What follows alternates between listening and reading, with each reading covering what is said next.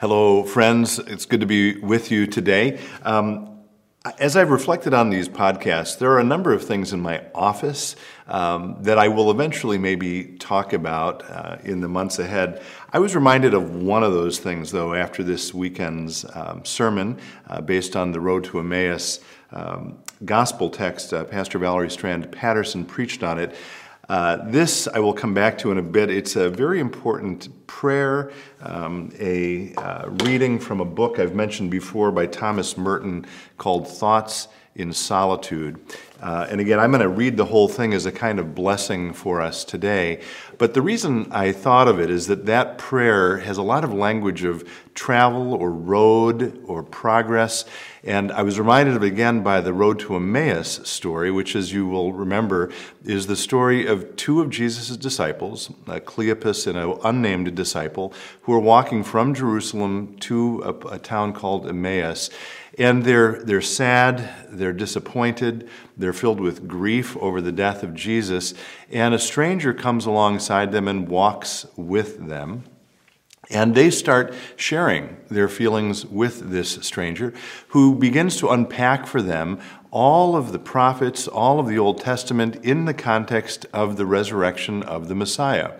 They're so intrigued that they invite the stranger to sit with them and eat with them as the evening comes, and he agrees to do that. And as he breaks the bread with them, only then do they finally realize, oh my gosh, Jesus has been with us this whole time. We are in the midst, we've talked about this before, of a very strange time. We ourselves are filled right now with grief and disappointment and fear and anxiety.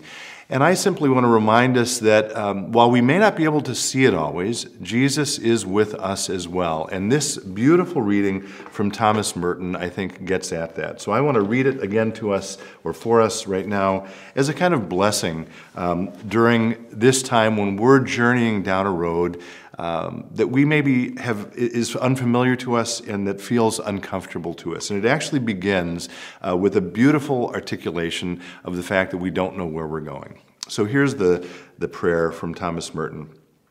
My Lord God, I have no idea where I'm going. I do not see the road ahead of me. I cannot know for certain where it will end, nor do I really know myself.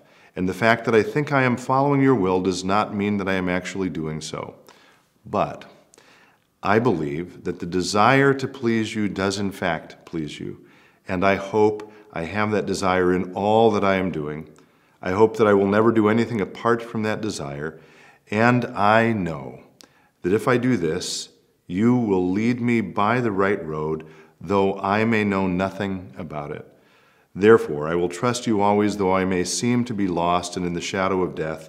I will not fear, for you are ever with me, and you will never leave me to face my perils alone.